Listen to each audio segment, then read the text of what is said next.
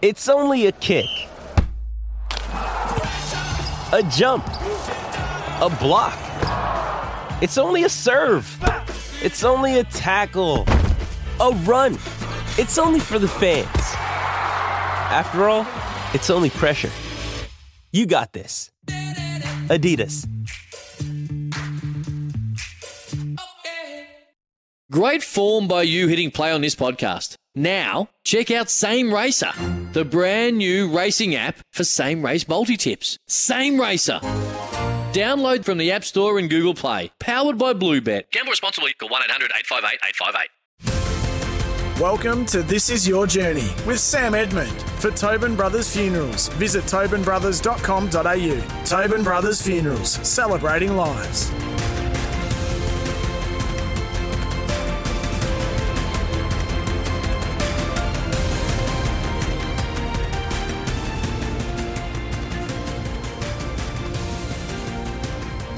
Hello everybody and welcome to the show, made possible by our friends at Tobin Brothers Funerals, celebrating lives. Well, today we have the company of one of Essendon's most revered figures and one of its finest captains. Ken Fraser is centre-half forward in the Bombers team of the century, and he boasts a resume that includes 2 premierships, 2 best and fairest, and a spot in the AFL Hall of Fame. Mobile, excellent overhead mark. Fraser was twice runner-up in the Brownlow and represented Victoria many times at state level. Ken, welcome and thanks so much for your time. Pleasure, Sam. I hope I can remember back that far now. It's quite a few years. Well, that's fair enough. There's one thing I remember. You mentioned this in another interview not too long ago. You mentioned an autobiography by the late Albert Facey, and it was titled A Fortunate Life. Do you feel this could be the title of your book, Ken? Yes, certainly.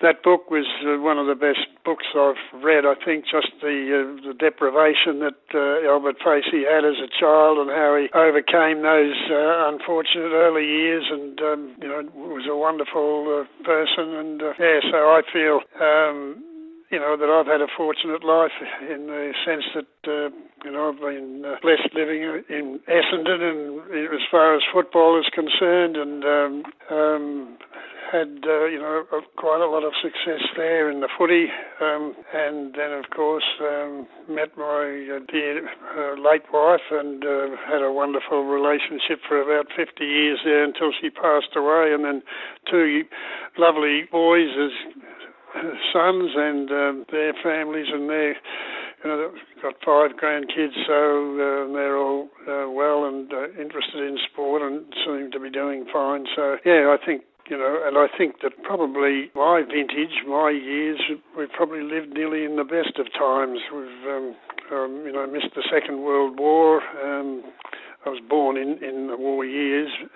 Didn't have to go to Vietnam, fortunately, and I think, Australia has developed into a fine country, and there's been ever-increasing opportunities by the growth of the population and so on. So, yeah, I think I've had a fortunate life with, of course, a few sadnesses and disappointments, but overall a very fortunate life. And so many honours for you, Ken, both individual, collectively. I mean, how do you look back on a career that spanned the 11 seasons? And indeed, how does it all live on with you? Does it feel like a long, long time ago, or are some of those memories still pretty vivid? Yeah, some of them are. I mean, you never forget the holding up a premiership cup and being cheered off by your teammates at the time, and some incidents do stick firmly in your mind. A lot doesn't, but it is nice. It's just very good for the ego, I suppose, to.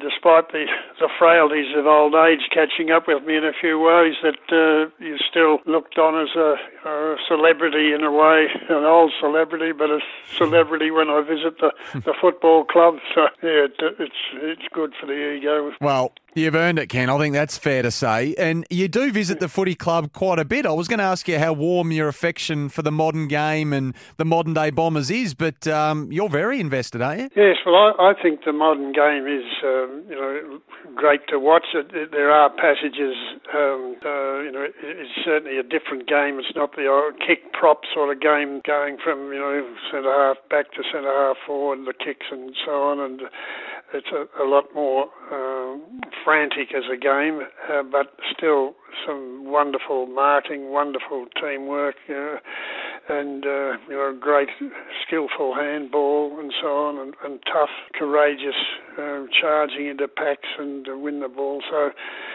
though I think possibly older people such as myself would probably look back at the 1980s. I think some of those matches, Essendon versus Hawthorn in the finals, they were some of the most skillful and tough and flow-on sort of games that might have been the peak for me for watching the game. There's so many players around the ball now, it becomes a little more congested and a little bit harder to discern really good play and so on. But I think AFL have made some good decisions as far as opening up the game, and I think while that's a bit controversial, this standing on the mark and holding the mark, not moving off the mark until given the all clear, I think that has opened the game up a bit, and it's still a very good spectacle. And you're from a time, Ken, you touched on this, but I think in some respects a lot of us yearn for and remember, some listeners today will with such fondness. I mean, you grew up in Essendon, you played for Essendon, you barracked for them, I think, as well as a youngster as well. So it was a simpler time, but a time a lot of people, I'd imagine, would recall quite fondly. And there's a heavy touch of romanticism, footy romanticism with that sort of a journey. Yes, well, most of the players in our, just concentrating on our 62 and 65 premierships, the majority of the players were, I think about 3/4 of them were just Essendon young blokes who grew up in Essendon, played in the Essendon District Footy League in the under-17s and then came on. So most of us were and our vintage, Essendon, when I was 6, Essendon won the grand final. When I was 7, they were beaten by Carlton by 1 point, and then 48, they were in the grand final and drew with Melbourne and then lost the replay. And in 1949, Coleman came along and we won that premiership, and he kicked 100 goals. 1950 won the premiership. 1951 he was reported in the last match against that team, the Navy Blues, and was rubbed out, so we lost the grand final by 11 points. But we were, it was when you were growing up in those eras, you had, great success. You're in the grand final 6 years in a row, and you had superstars like Reynolds and Hutchison and Coleman. So, you're just, if you didn't barrack for Essendon, it was a rare occasion, sort of.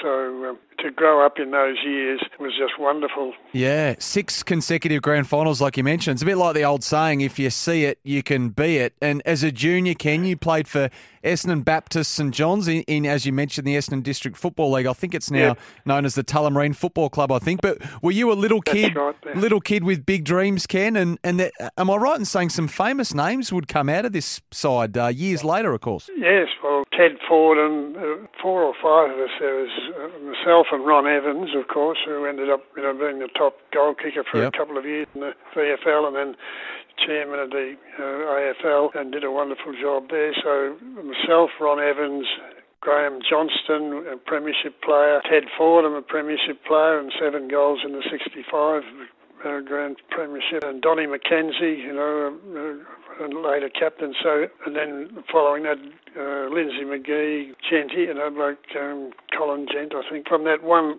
church team, there were 6 or 7 players and 4 premiership players, sort of. So that was just one of the main feeding grounds, I suppose, at the local league. But then Russell Blue came from Ascot Youth Centre, and a few like Jeff Gosper, Darryl Gerlach came from Strathmore Footy Club. So a lot of the local footy clubs had their star players go on to play with Essendon. So how did it work, Ken, at the time? You're obviously zoned to Essendon. That's how you found yourself there as an 18-year-old? Yes. Yeah. In those years, you were zoned. All Melbourne was in particular zones, and if you were in that zone, you had to play for that team, or you could ask for a clearance if you wanted to go. And then they also had country areas allocated, so that Essendon had the Wimmera area and as the metropolitan area extended with the population growth, then we also had the Ringwood area allocated to us, North Melbourne had the Broadmeadows area allocated to them, and other clubs, had the different. St Kilda, I think, had the Peninsular area allocated to them. So you had zones in the country and zones in the city. So growing up in that part of Melbourne and barracking for Essendon as you did, and having those heroes that you looked up to over that remarkable era that you mentioned, Ken, it must have been incredibly surreal or even intimidating to walk in the door there before the 1958 season. And Dick Reynolds is the coach, Jack Clark's the captain. Imagine all those natural thoughts of wondering whether you belonged and all that sort of stuff. Yeah, it was sort of a bit hard to remember way back, but one thing that did surprise me, and it's a bit egotistical, but I played in the first practice match and I managed to take a couple of marks over the established centre-half back at the time, and I thought, this isn't as bad as I thought it was going to be. And I remember Dick Reynolds he didn't umpire, but he'd walk round the ground while the game was on, or just, amongst the players and that, and he sort of patted me on the back as I was walking off the field, and he said, well done, young boy, young man. So I sort of was surprised that I was able to match it, I suppose, and get a kick in that. So I guess that was one sort of memory. This isn't as bad as I thought it was going to be, or more as difficult as I thought it would be. But then, I'd grown fairly tall by that, and I was always very quick, and I loved playing end-to-end at school and primary school, and I found that I could out-jump nearly anybody, and whenever I wanted to take a mark, I'd sort of just go and take it, So I was confident in my marking ability, and as a kid growing up, I tried to jump to reach the garage, the top of the spouting around the garage, and when I was 10 or 12, and then later on when I grew in the teenage years, I tried to jump and touch the spout of the roof. So I don't think I ever did get to the spout of the roof, but I think for those sort of fixation I had about jumping, and that must have developed on my leg muscles so that I could out-jump most players. Not John Coleman, no. I couldn't jump. Coley could be bothered when he was coach, end-to-end if we were sort of having a bit of a kick at the end of the thing, and he'd come in and join us, and he could outmark us any time he wanted to. He was phenomenal. It's great to have your company right here on This Is Your Journey, and it's thanks to Tobin Brothers Funerals, a family-owned business since 1934. Well, next, Ken Fraser's remarkable career at Essendon takes flight. You're listening to This Is Your Journey with Sam Edmund. For Tobin Brothers Funerals, visit tobinbrothers.com.au. Tobin Brothers Funerals, celebrating lives.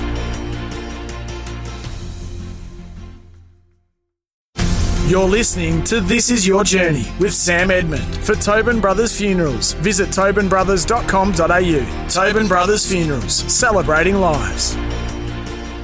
Hello, great to have your company on This Is Your Journey, made possible by Tobin Brothers Funerals, celebrating lives. We're chatting to legendary bomber Ken Fraser. So, Ken, you made your debut in the opening round of 1958 against Geelong, and I think you can thank one of your old teammates, Rob Fox, for that, can't you? Well, he was never a teammate. He was the previous centre-half forward for Essendon in the 2 or 3 years prior to me joining in 58. And Rob was a farmer from down Gippsland Way, and I think that he just got homesick for his farm and the country living, and just decided to go back to play in the bush. So that meant that the centre half forward position was vacant. So yes, I can thank Rob for going back to the farm. The gap was there, so I was able to take that. It might have just fast-tracked the inevitable, because you never looked back, did you? Now, am I right in saying you never played in the seconds? No, never played in the seconds, no. So these beginnings, Ken, and finding your way, I mean, was there a realisation, it might have even come as early as the pre-season, your first one that you mentioned before the ad break, or a point in time when you felt that you belonged and the confidence that must have flowed from that? Yeah, well, it was a big year for me also, in the sense that I'd got a teaching studentship. I'd finished year 12 at Essendon High School, and then I'd got a teaching studentship to be able to go to Melbourne University to study for teaching. So that was a huge change for me. Going to Melbourne University was a huge step from just being in a high school, and somehow I just felt that I was able to get a kick in the matches, that I could outmark most blokes, most defenders, and one game in particular, I think about my third or fourth game, was against Collingwood at Essendon, and Dick Reynolds, as coach, he wasn't a really hot gospeler at all, but most emotional speeches were against Collingwood because he had such difficult times at Collingwood that he playing against Collingwood that he spoke very emotionally. And so in the last quarter we were a couple of probably about 10 or 11 points up, and then Collingwood started sort of getting the ball and clearing it out of the back line, and I think in the last quarter I took 3 sort of marks in a pack that sort of stopped Collingwood from advancing any further, and I know that I came off in tears that day and hugged Dick because I was so emotionally worked up, but I'd sort of, according to the press, I'd sort of saved the day for Essendon, and I think I was awarded $20 or something for one of the best on the ground. I didn't take the money because I was an amateur in those years. In those years there were, amateurs were the only ones able to participate in the Olympic Games, and that was in 1956, so I still had this little idea that maybe, I should retain my amateur status, but that sort of match gave me a lot of confidence in myself, and the press was saying, new boy Fraser did well in the last quarter, saving the day for Essendon, so that bolstered my confidence, and I don't, but that was one incident that I can remember quite distinctly. So Ken, as a player and a key forward, your agility was your strength, wasn't it? Now, it's been said that you were almost ahead of your time in an era where I guess the marking forwards were generally heavier set and slower. I mean, is that fair to say? I think so, yes. My advantage was that I was quicker than most centre-half backs because they were generally stronger, heavier built players, and I think most centre-half forwards were a bit the same way. So I had more natural speed than most, so I was able to get away, and I had very good spring and timing for marking, so if I could get a yard or a metre on the centre-half back, well, I'd just have that arm's length so that they couldn't punch the ball away. So, my speed, I was lightly built compared to but my speed and my ability to spring in the air, I think, was the reason why I could sort of take so many marks in a match.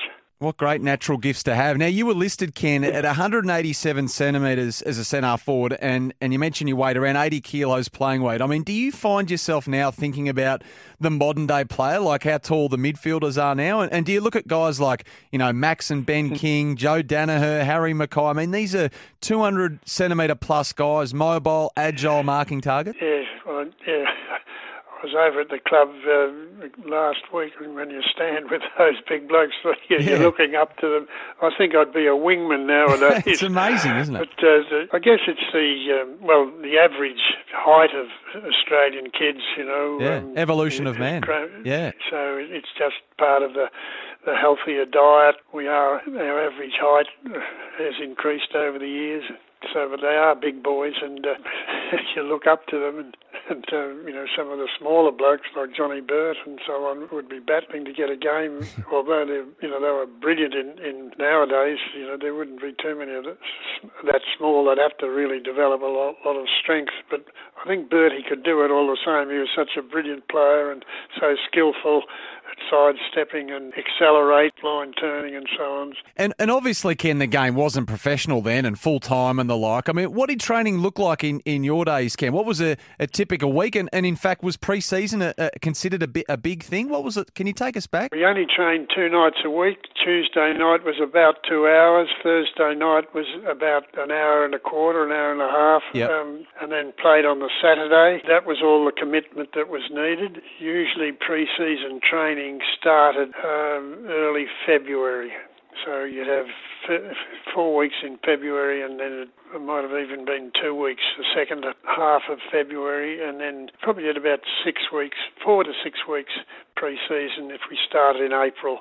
So practice matches in March, and then the first week of April. So it was and we all had jobs. I mean, we had Clark, he was an architect. Dave Shaw was a lawyer. Brian Sampson was bricklayer, Alec Eppes was a butcher, Johnny Burt was a teacher, and I was a teacher, Barry Davis was a teacher, so we all had, 9 to 5 jobs basically, so football was just a part-time occupation really for us. You're with This Is Your Journey. It's brought to you by Tobin Brothers Funerals, celebrating lives. You can find them online at tobinbrothers.com.au. We'll be back with Essendon icon Ken Fraser right after this. You're listening to This Is Your Journey with Sam Edmund. For Tobin Brothers Funerals, visit tobinbrothers.com.au. Tobin Brothers Funerals, celebrating lives.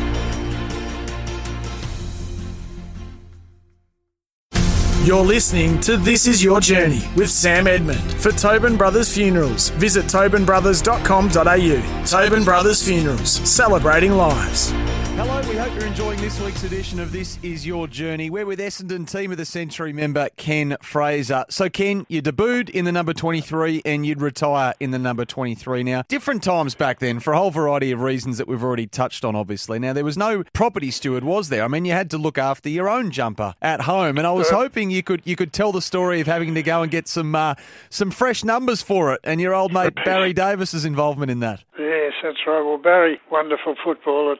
He was round the corner, it was about 3 minutes when I played, marbles and all, different cricket and footy, and he was 3 years younger than me, so at 8, I'm 11 and he's 8, and so, but he was the little kid round the corner who would always beat you at marbles. He was such a skillful person or youngster and very quick, very good eye coordination, so he beat you at marbles. You couldn't get him out at cricket. In end to end, he'd always be, kicking the ball over your head because he had such a lovely style of kicking. So he was a little kid next around the corner who you got on okay with, of course, or you got on well with, but it was a bit hard to take with him beating you at all these things when he's 3 years younger. So he's... I've had a couple of seasons with Essendon and I've done all right. Barry's in year 12 at Essendon High School. He's only 16, but he gets a game very early in the piece, and I think he only had about 2 games in the reserves, and then he's into the senior side. So about 3/4 of the way through that season, I was still living at home at the time, and in those years, as you mentioned, I did have a property steward. So I've gone home, and my jumper number 23 is the jumper is the number's a bit torn and tattered. So my mother said, "Listen, Ken, you've got to do better than that. You've got to look a bit like a footballer, so go down and get yourself a new number and I'll sew it on." So I've gone down to the local sports store at Essendon, just near Essendon Station there, and I've asked the chap, I said, "Oh, look, I'd like a number 2 and a number 3, please." And said, "I'll just hold it, I'll go around the..." So he's gone and fished around in the cupboards, and he's come back and said, "Oh, I'm sorry, your son, we've run out of numbers 2 and 3. Oh, I thought, "Oh, crikey." And then I thought, oh, that's good. All the kids must have been coming in and buying the numbers 2 and 3 and wearing 23. He said, "No, it's the new boy Davis, number 32. They're all buying his numbers."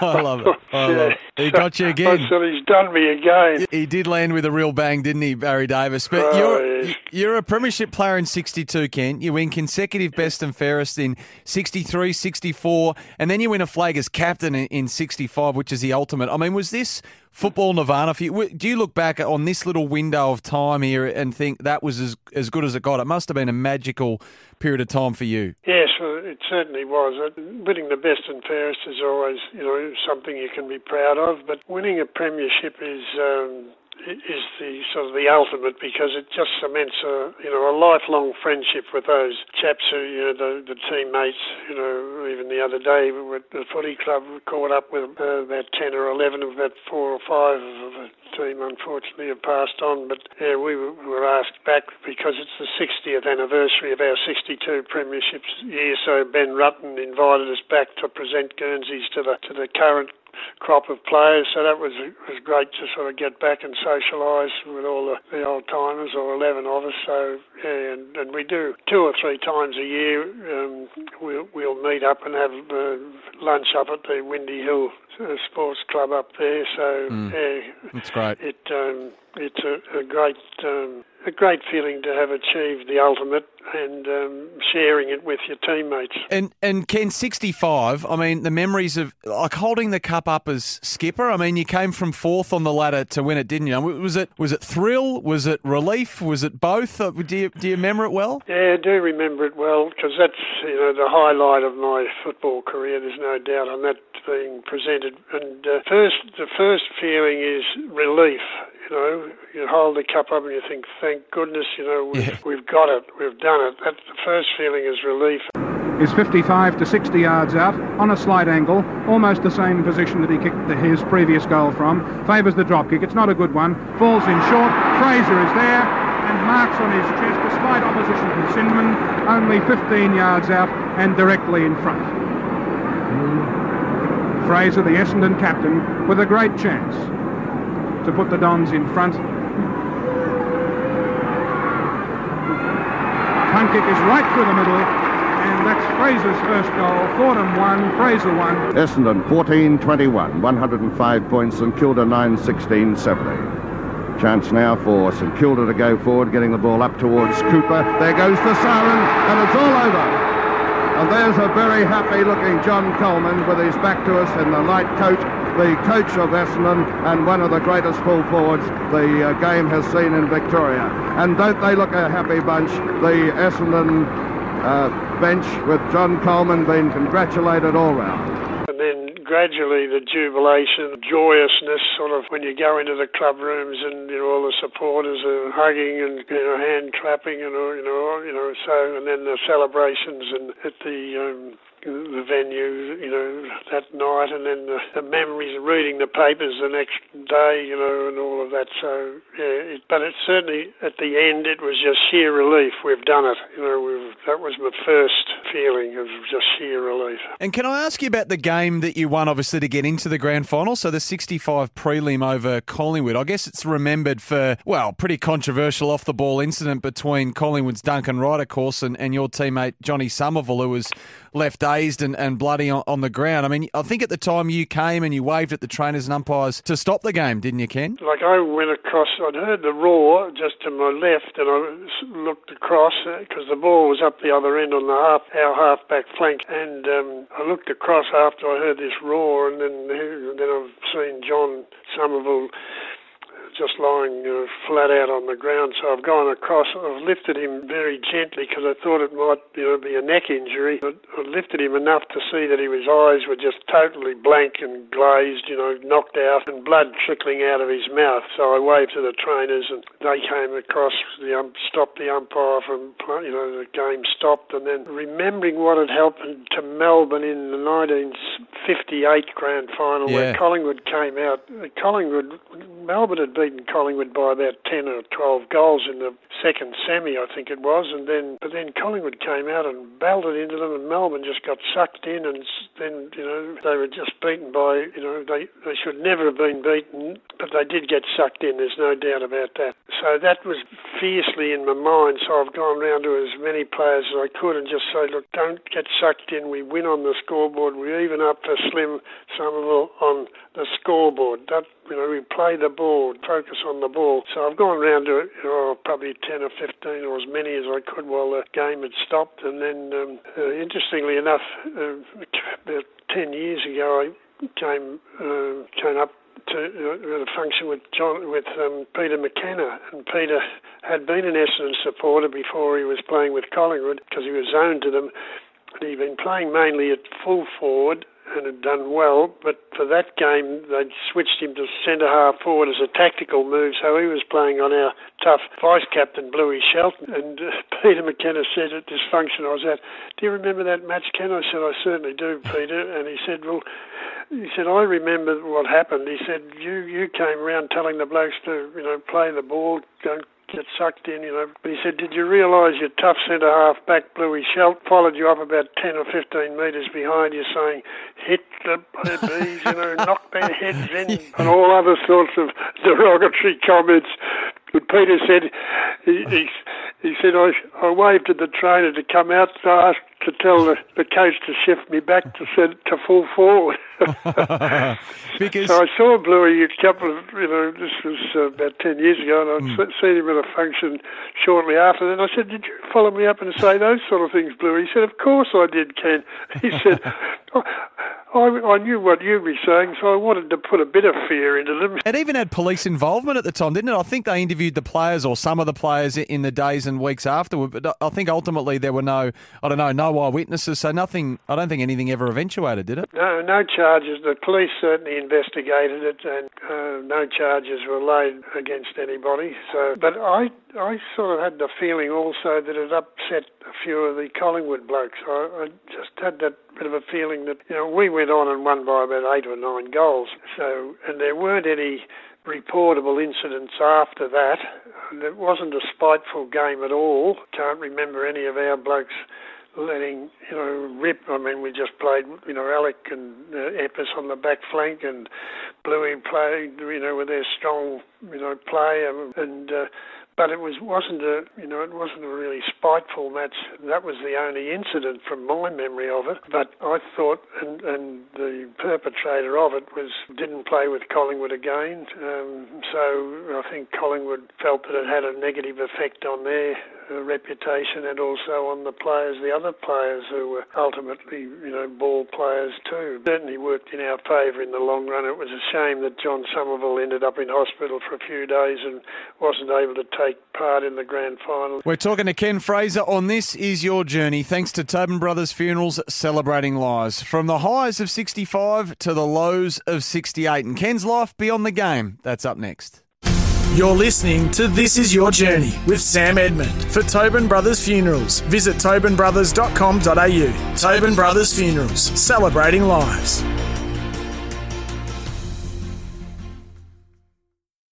You're listening to This Is Your Journey with Sam Edmund. For Tobin Brothers Funerals, visit tobinbrothers.com.au. Tobin Brothers Funerals, celebrating lives.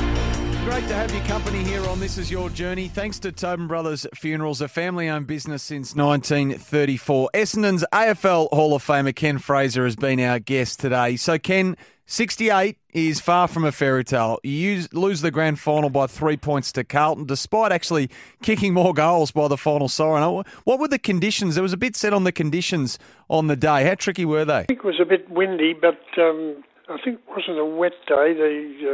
My memory of it is a bit dim, but the memory of it, of course, was my biggest disappointment probably in the game was being injured in the preliminary final, twisted my knee badly, and my ligaments were twisted and stretched, and I wasn't able to play the next week, unfortunately. So that was...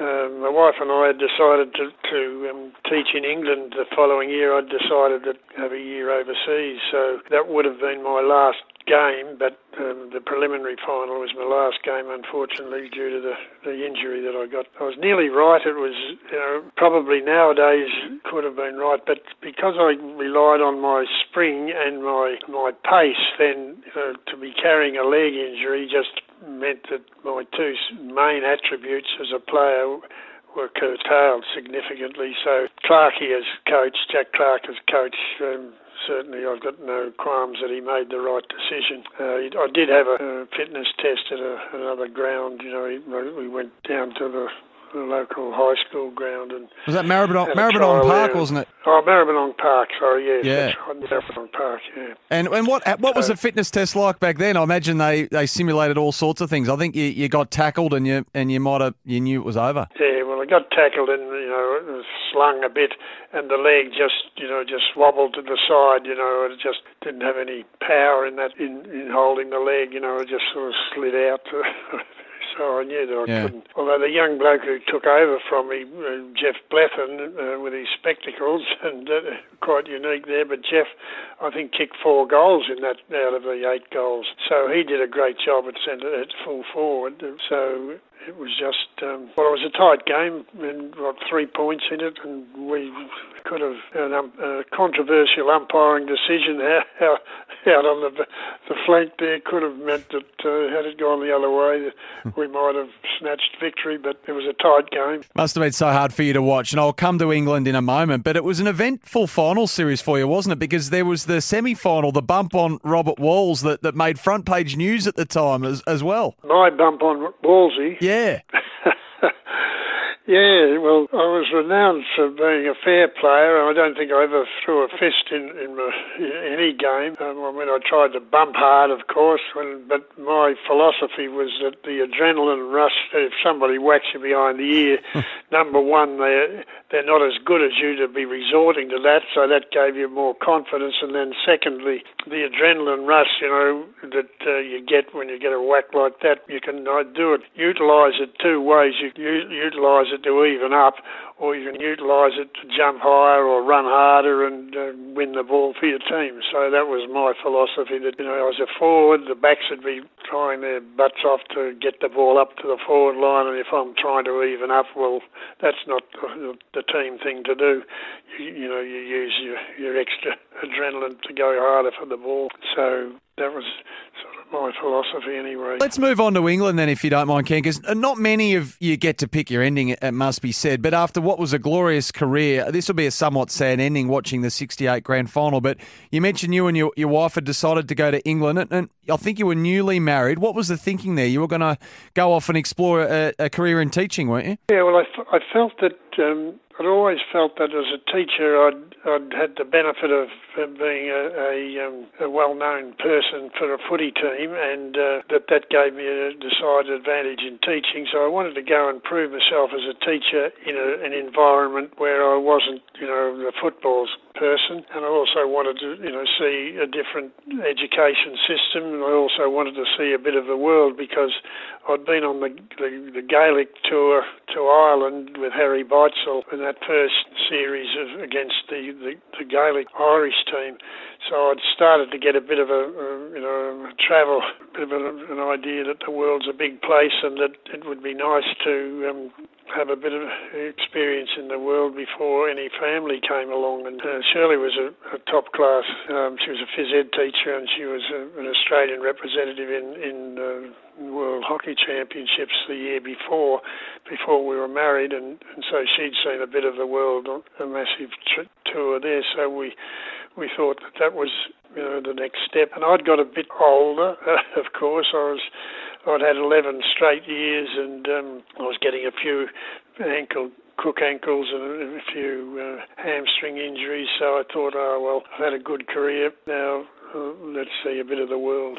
But Ken, you're only 28. Modern footy, there's still a good 5 or 6 years left in you then. Yeah, well, when we came back, I had a few opportunities. Well, I could have coached the seconds. I was given that, and with the possibility of coming, if I was fit enough and good enough to play senior footy again and coach the seconds as a possibility. But also Yarrawonga Football Club had contacted me while I was overseas, and they'd offered quite a big margin in compared to what I would have got financially, and so I was sort of thinking about, I was never one of the more highly, in those years the country boys got much more than understandably, because they had to change, and so I had just felt that I needed to think about my future, and to get a house and all of that, and to see a bit of the world before any family came along. So I went Yarrawonga. So we went in the long run. I accepted the Yarrawonga job, and I was coach of Yarrawonga, playing coach for Yarrawonga for the next 4 years. The 2 boys were born up there in Yarrawonga Hospital, so my 2 sons, or our 2 sons, and so that and made some good friends up there who I still keep in contact with. And but the biggest disappointment up there was that we were runners up 2 years in a row in the grand final. So they'd only won one grand final in their 30 or 40 year existence, because the bigger towns of Albury and Wodonga and Wangaratta, they sort of had more opportunities for bigger townships. But so that was probably the biggest disappointment of my football journey. And so, Ken, one of your sons, Mark, obviously listeners will be familiar with, played for Essendon and also played for Collingwood in his playing days before becoming an AFL umpire. Was it difficult watching on as a parent, particularly when he had those black and white stripes on? Yeah, well, it was. I sort of wore the sunglasses standing out in the outer there watching, but that was one of the losing the grand finals for Essendon was very disappointing. Losing the grand finals for as playing coach was a very big disappointment, and then in one sense I was proud that Mark was good enough to play senior football, but of course I was disappointed that the way circumstances transpired that he played with Collingwood first and did train with the thirds at Essendon for the pre-season when he was finished school, but he was told that no, come back next year or try next year, you're not good enough.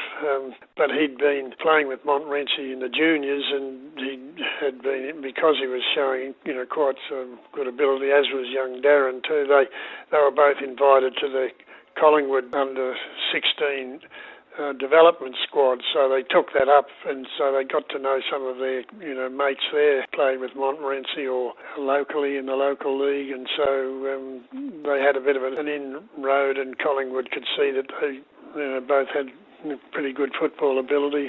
So I remember saying to Mark, well, you're 18, Mark, you've got to make your mind up. I know what I would prefer. But so Mark, as an 18-year-old, went to Collingwood with his mates, basically. And of course, Dermy wasn't the only player to change jumpers in today's AFL draft.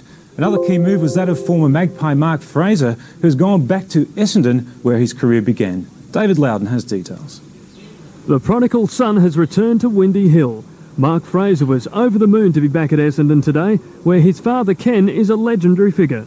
I'm extremely happy to be at a club as great as Essendon, and hopefully I'll continue on the family tradition. Ken Fraser played in 2 premierships, captaining the Bombers to the 1965 flag. Mark Fraser was rejected by Essendon in 1989 and zoned to Collingwood, but now proudly has locker number 24 next to his dad's.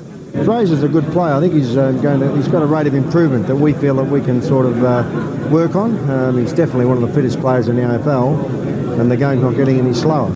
Well, before I let you go, Ken, what are your hopes for Ben Rutten's Bombers in 2022? Sort of quietly confident. I think that they showed. I think Ben will be an excellent coach and well supported by his assistant coaches there. And I think that the team is young. They've got some very good established players, and some of the younger blokes that they recruited in the last couple of years are going to be quite outstanding players, like Harry Jones and Nick Archie Perkins, for instance, and they've got some very good centre line players, Zach and Andy McGrath and Dyson Heppel and so on and so on, and so. And Sammy Draper's going to be an excellent ruckman and well supported by Peter Wright. So, and there are others I can mention. Yeah, it's going to be a very even year, but I'm optimistic. I think that Essendon, with a bit of luck, could win a final this year and possibly even go even further than that. Ken Fraser, thanks a lot for donating your time today. AFL Hall of Fame, Essendon Team of the Century, Premierships, best and fairest. It doesn't get much better than that. Well done on all you achieved, and thanks a lot for joining us. Pleasure, Sam.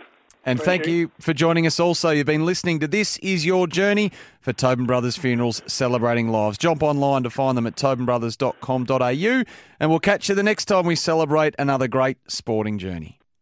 Sometimes needing new tyres can catch us by surprise. That's why Tyre Power gives you the power of Zip Pay and Zip Money. You can get what you need now, get back on the road safely and pay for it later. Terms and conditions apply. So visit tyrepower.com.au or call 13 21 91.